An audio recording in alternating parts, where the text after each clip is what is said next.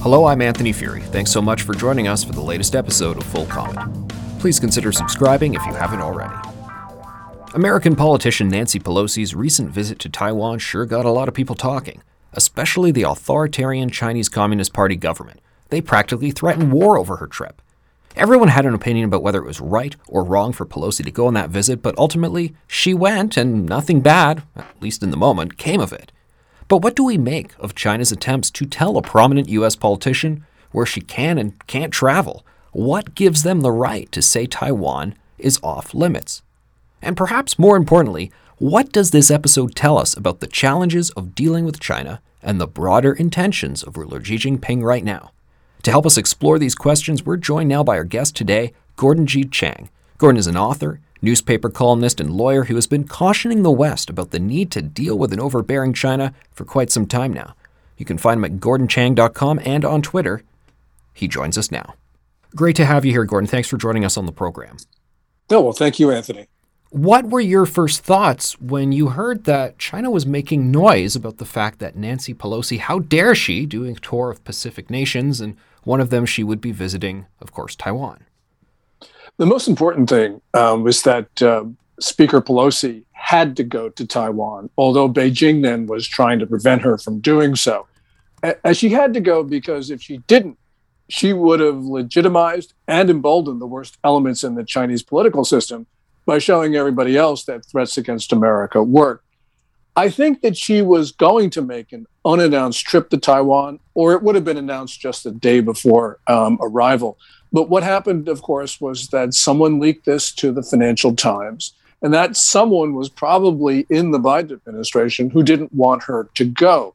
And really what President Biden did was open the door to making this much of a bigger controversy than it had to be. Remember, on July 20, speaking to reporters, the president said that the Pentagon thought it was not a good idea that she would go. And immediately after that, Beijing not only ramped up its threats, the frequency, but also the threats were more ominous sounding. And that's a real indication that this had become a real problem inside the Biden team, who thought that the speaker going was not a good idea. But what it showed to China was that although ultimately the speaker did go to Taiwan, the speaker poked her finger in the eye of Beijing. And that was a good thing because Beijing needed that. It's gotten very arrogant recently. But what it showed to Xi Jinping, the Chinese ruler, and others, is that although they cannot control the Speaker of the House, they certainly own the Oval Office. And this is going to be an extremely dangerous time as they escalate their threats against Biden, because those threats seem to be working.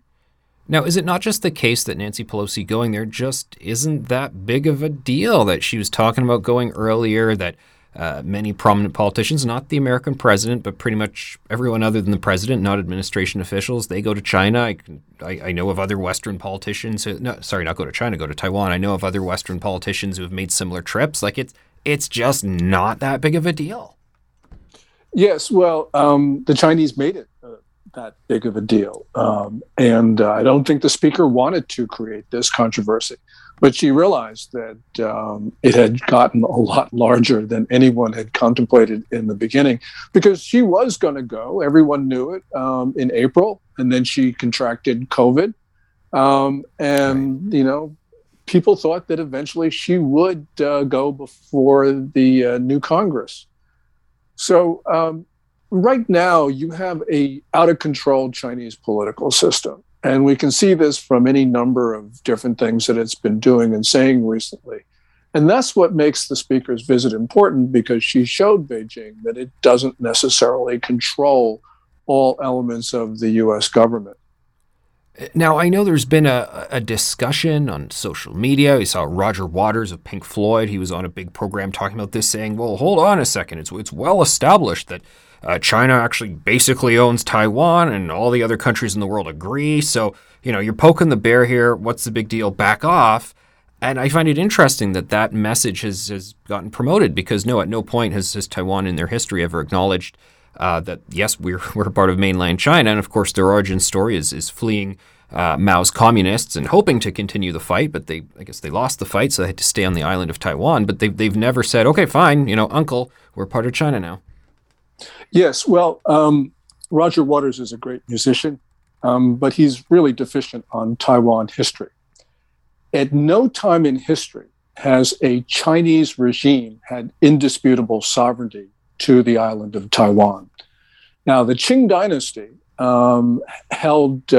ruled at least part of the island for only a brief period of time. But the Chinese at that time did not consider the Qings to be Chinese. They considered them to be Manchus, foreigners, and they bitterly hated the Manchus.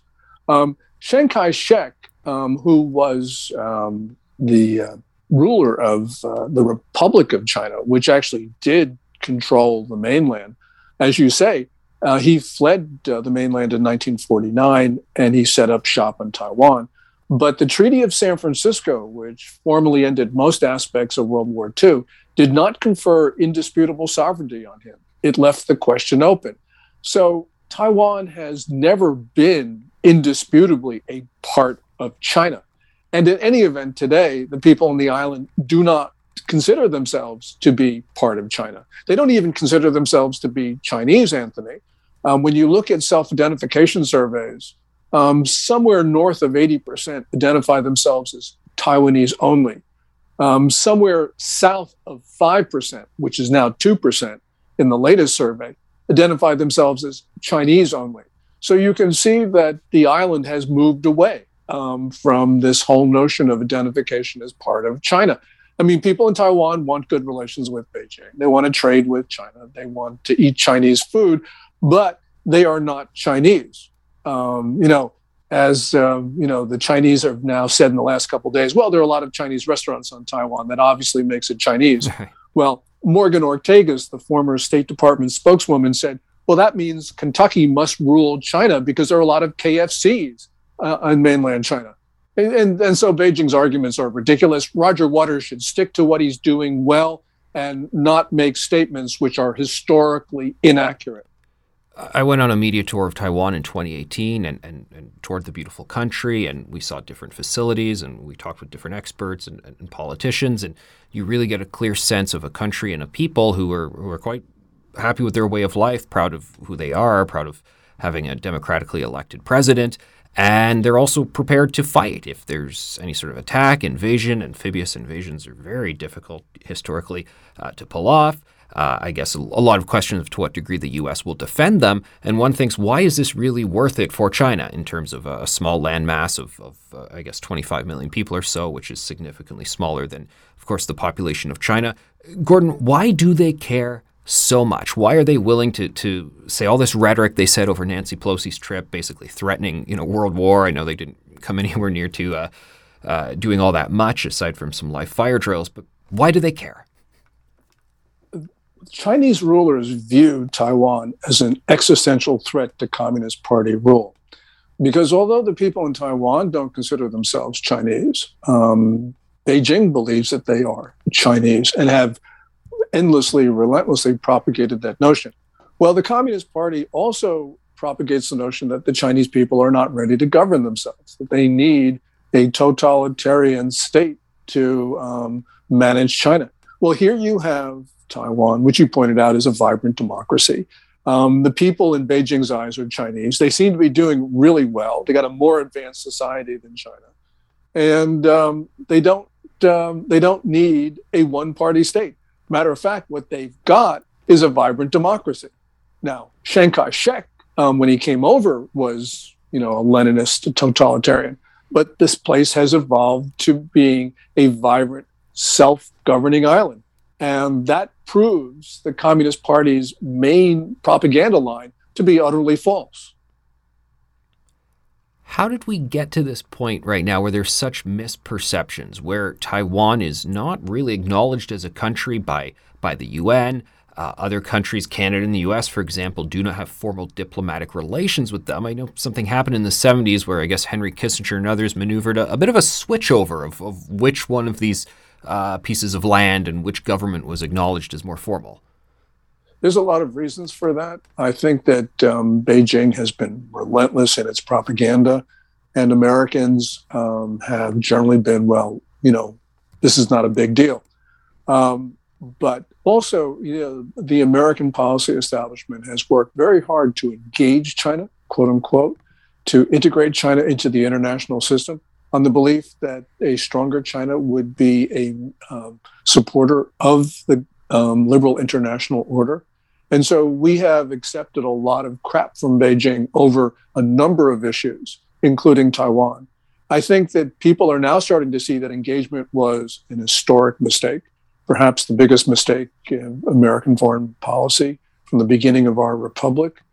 But now they're starting to see Beijing as a stronger state is a belligerent, provocative, extremely dangerous. And people are now starting to question their own assumptions about Taiwan and other things. So this is necessary. Taiwan is absolutely critical to the defense of the free world for a lot of reasons. And so this is changing. It's not changing fast enough, but it is changing.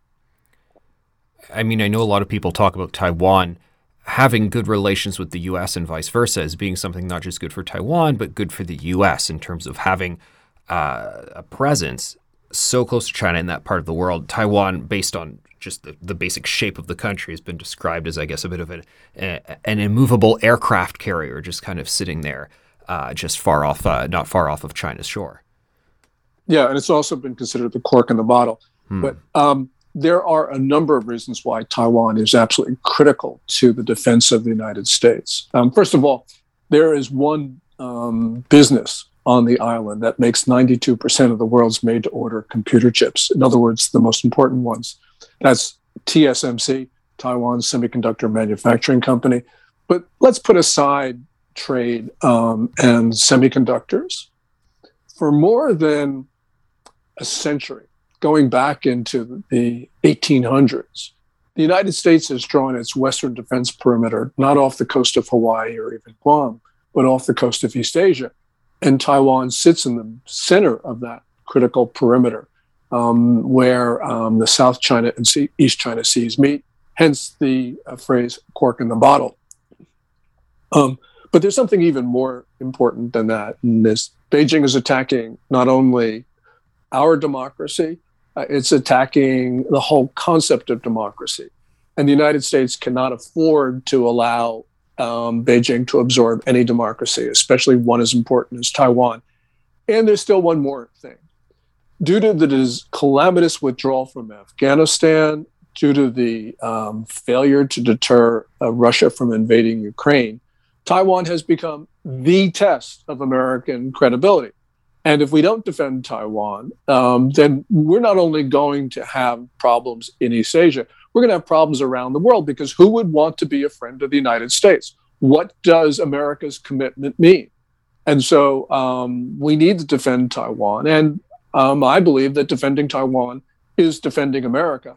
Unfortunately, the Biden administration doesn't see it that way. And unfortunately, the Biden administration, although there are obvious war signs, is not preparing for war. But that is nonetheless the reality. What are these obvious war signs that you're seeing?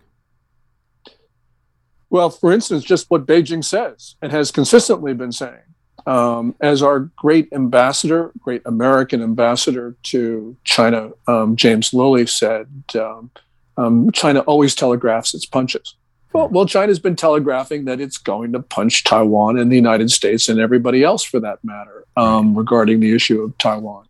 But we've also seen the rapid buildup of its military, the fastest buildup of any military in peacetime. And of course, these drills that we just saw last week, where they declared first 6 and then 7 live fire exclusion zones. And one of those zones, the one that was southwest of the island, was so close to Taiwan that it actually infringed on sovereign Taiwanese airspace and water. These are incredibly aggressive moves. Oh, and one other thing, of course, on February 5, China actually flew a plane over over Taiwan's sovereign airspace. So these are provocative things. China has been pushing out, and it's not just Taiwan; it's India, the Philippines, Japan, and China looks like it wants to fight a war. I'm sure they don't, but they are engaging in activities that history tells us lead to war. We talk about miscalculations as being what leads to war. Are there any particular miscalculations you're concerned about? I'll take the one on May 26th of this year, where a Chinese jet crossed the nose of a Royal Australian Air Force P-8 reconnaissance craft in international airspace in the South China Sea. Now, crossing the nose of another plane is very dangerous. But China then did something that perhaps no military has ever done in the history of the world. It fired flares and released chaff in the vicinity of the P-8. We can put the flares off to the side for a moment, but the chaff, chaff is like aluminum foil. It is meant to confuse radar. It's released by planes.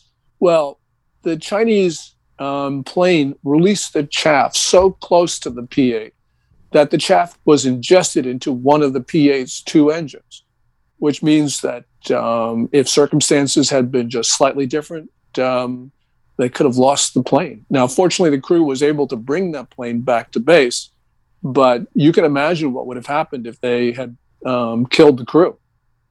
So these are the types of things that Beijing is doing.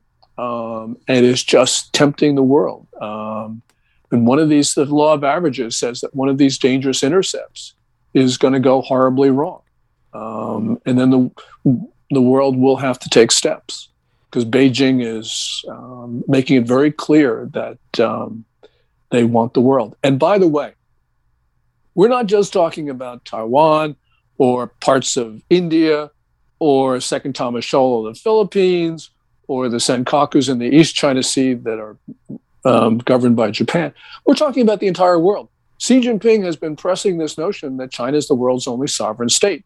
And since 2018, the Chinese officials have been publicly talking about the moon and Mars as sovereign Chinese territory. So unless you want to be ruled by China to become a colony, we're going to have to take a stand someplace. Do we not do a good job of listening to what China is actually saying? One thing that I find interesting... Anthony, we do an excellent job of purposefully not paying attention to what China is saying. We are not only oblivious, but we're determined not to listen.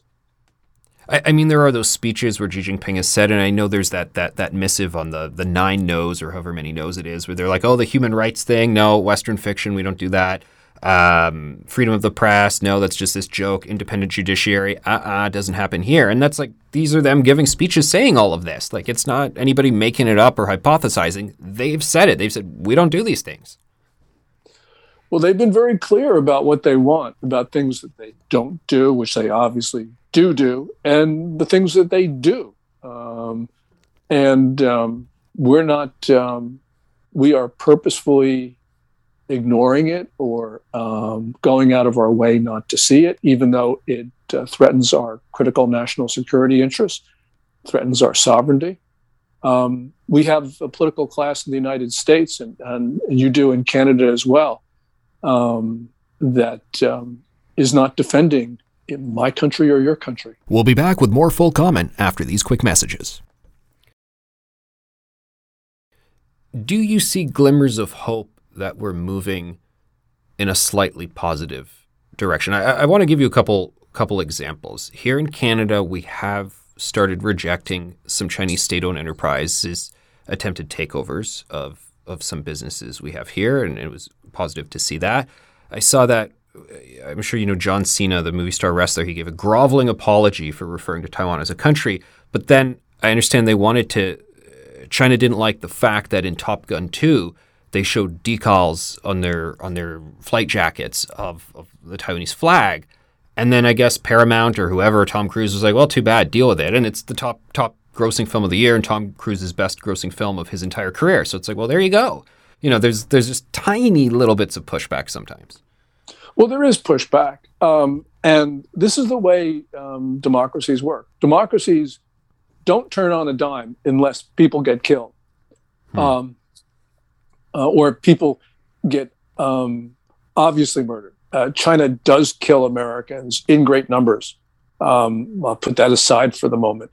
But I mean, it's not like 9/11, where it was unmistakable. So this is that will change American opinion on a dime. But going back to this, China, we don't know 100% where SARS-CoV-2, the pathogen causing COVID-19, came from. But Anthony, we do know some things 100%, and that is that for about 5 weeks, you can argue 4 or maybe even longer, but for weeks, Chinese leaders deliberately told the world that SARS-CoV-2 was not transmissible human to human when they knew it was highly contagious. And at the same time, while they were locking down their own country, lockdowns are controversial, but by locking down their own country, they were saying, this is what we think works. While they were locking down their own country, they were pressuring other countries not to impose travel restrictions and quarantines on arrivals from China. You put those two things together, and it's unmistakable that China deliberately spread this disease beyond its borders. That's 6.4 million people have been killed by COVID-19 when none of them should have contracted it.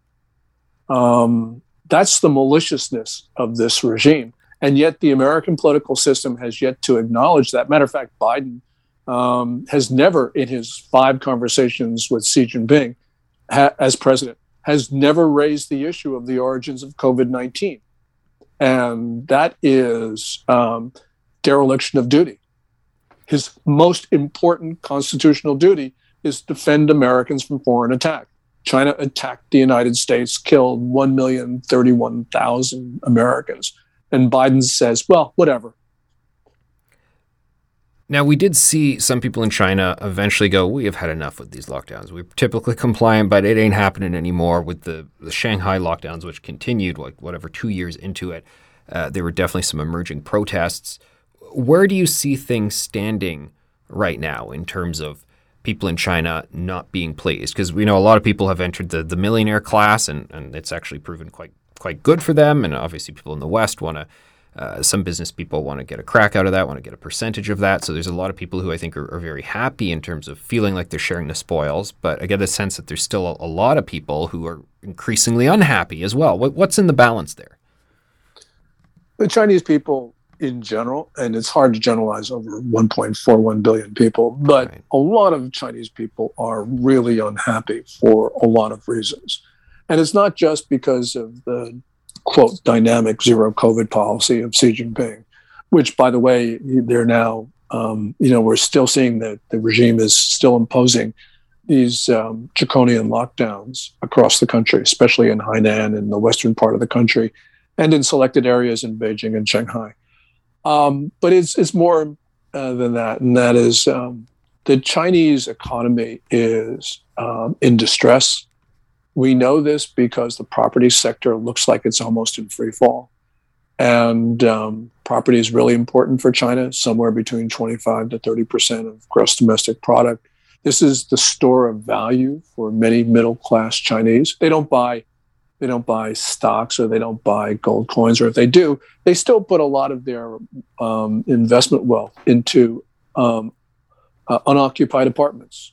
And those unoccupied apartments have fallen precipitously in value in the first half of this year, down 30% by some measures, maybe more in reality. And that has really hit the middle-class Chinese where it hurts. We've seen these mortgage boycotts where people who have bought these flats from property developers, but they're not going to be, they're unbuilt. But people are paying mortgages to the banks on those unbuilt apartments. Well, we got the mortgage boycotts across the country. They're not paying the banks anymore. And we see the bank runs, people protesting in front of banks, which can't pay back depositors. This is throughout. This is systemic. And Beijing has been able, through its coercive means, its tools, to control people. But the people, to answer your question, just are not happy. They may not demonstrate every day, but you can tell from social media and from other means that the Chinese people are not happy right now. What are the general responses and reception right now of the increasing digitization of their lives that sees them tracked more and more by their government? I understand there's this social credit system that rewards and punishes the behaviors that the state approves or disapproves of. How is that? Is that going smoothly for the government? Well, people are not protesting, largely because they don't have a choice. In China right now, people call it authoritarian. China may have been authoritarian during the Jiang Zemin, Hu Jintao years. You can argue about that, but it's certainly moving back to totalitarianism now. And we can see that, for instance, with the social credit systems nationwide. We can see it with the digitalization of the currency, which will allow Beijing unprecedented control over people's wealth. People don't really have a choice. Excuse me. People don't really have a choice, though. Beijing is going to is making progress in eliminating paper money and coins, and China actually, apart from what Beijing is doing, got to remember that Tencent and Ant Group have developed like the world's most sophisticated payment platforms. And the Chinese people were used to this well before the central bank started talking about the digital yuan, which means that people there were happy to use these extremely efficient payment platforms. Well, then the central bank comes along and now is competing with Ant and Tencent with its digital currency, which is basically another story about how China is attacking its most successful private companies. But that's another story. So what choice do the Chinese people have? Cash is becoming unacceptable. And to a certain extent, we see that in North America as well. Not like it's being pushed by the government, but just there's a general convenience factor with carrying money around on your phone. Right. And it's happening despite, for instance, the Federal Reserve and, the Treasury Department, which are not pushing a digital currency in our country, but we're seeing the same phenomena. It's the convenience factor. I mean, I am sort of intellectually against this being boxed in with more and more digitization. I never carry cash on me, so I'm one to talk. My actions are actually propelling us in that direction.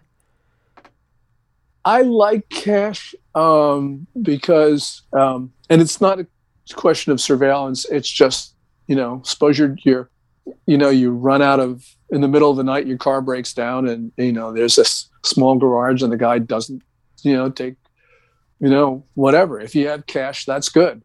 But that's another story. But you're right. This is happening around the world.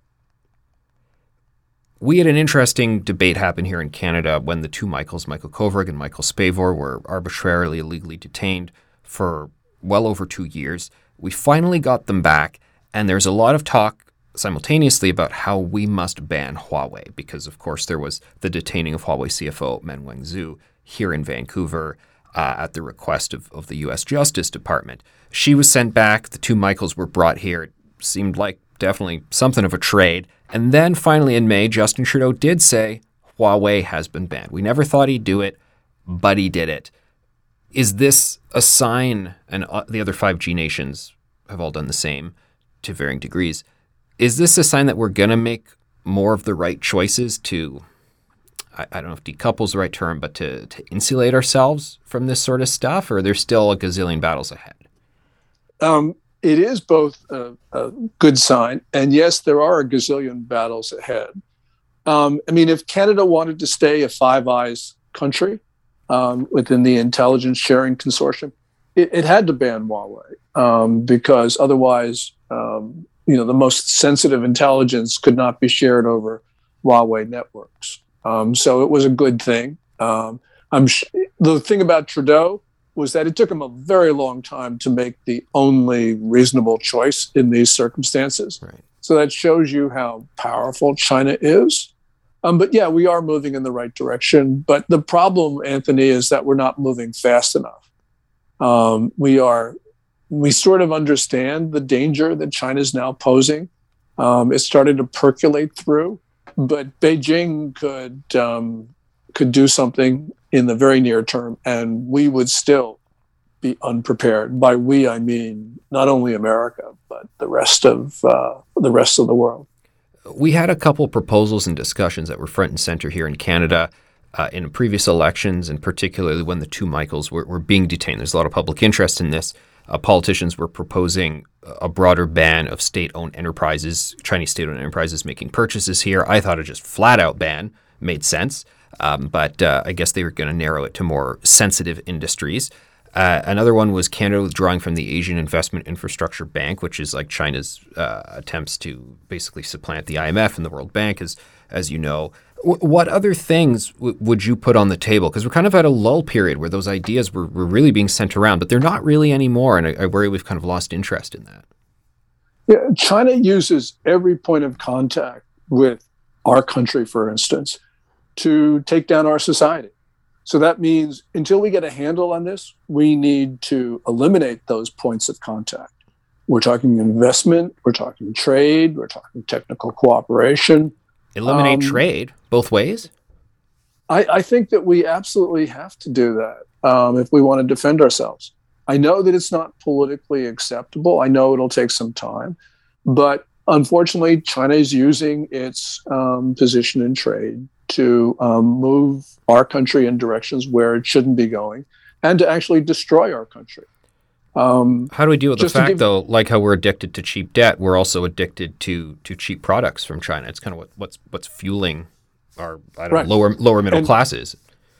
And we have to make a decision whether we want to remain a free society or whether we want to buy crap at Walmart. But things are changing in that regard, though not fast enough. We should be onshoring.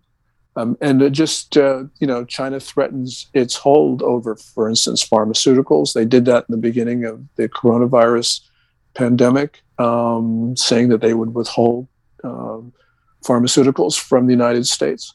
Well, that's completely unacceptable. And yeah, we have to do this. I'm not saying it's politically practical right now, but I'm saying that if we want to remain a free society, we're going to have to do those things which are considered to be impractical. I mean, if China kills American service people, then yeah, people will get on board. We are seeing, as you point out, attitudes changing about China.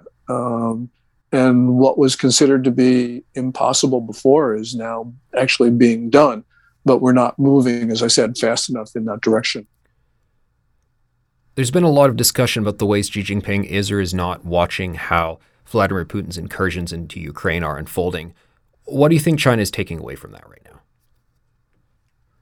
They saw the failure of the West to stop a far weaker Russia.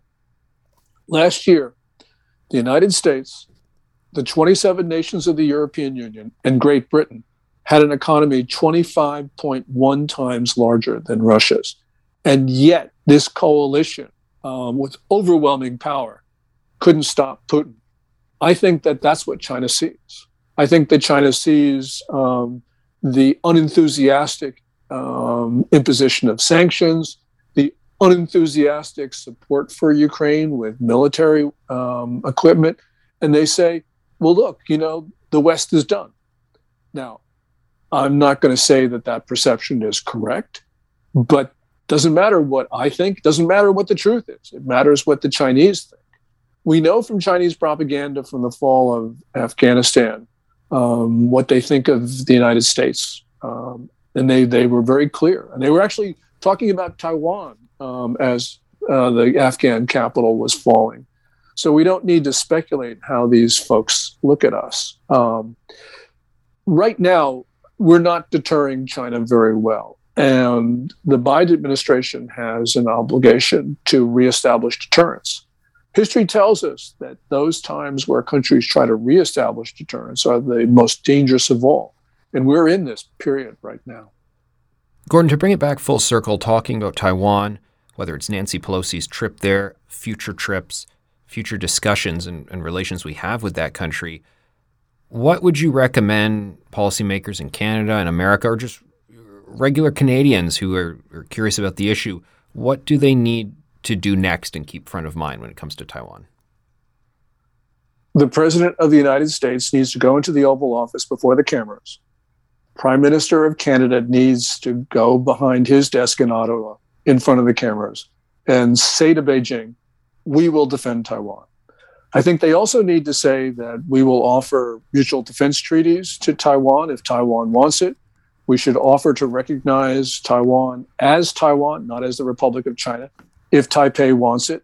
We should pre-position munitions and supplies on the island, and we should be putting troops on the island as a tripwire. That's an effective strategy. We know that because a small American force sitting in South Korea has stopped a far superior North Korean military from crossing the demilitarized zone in force. We do it with 28,500 Americans, which would be wiped out in the first hour of a general war on the Korean Peninsula. But they stop the North Koreans from thinking that they can do this. We need to do the same thing with Taiwan. We do that. The Chinese will huff and puff, they'll scream and yell, but they will not invade for a lot of reasons. We don't do that, we're inviting World War III.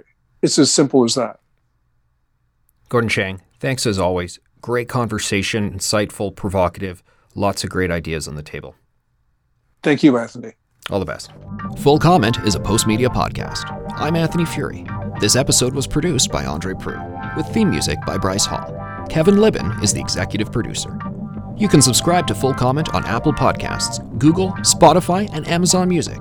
You can listen through the app or your Alexa-enabled devices. And you can help us by giving us a rating or a review, and by telling your friends about us. Thanks for listening.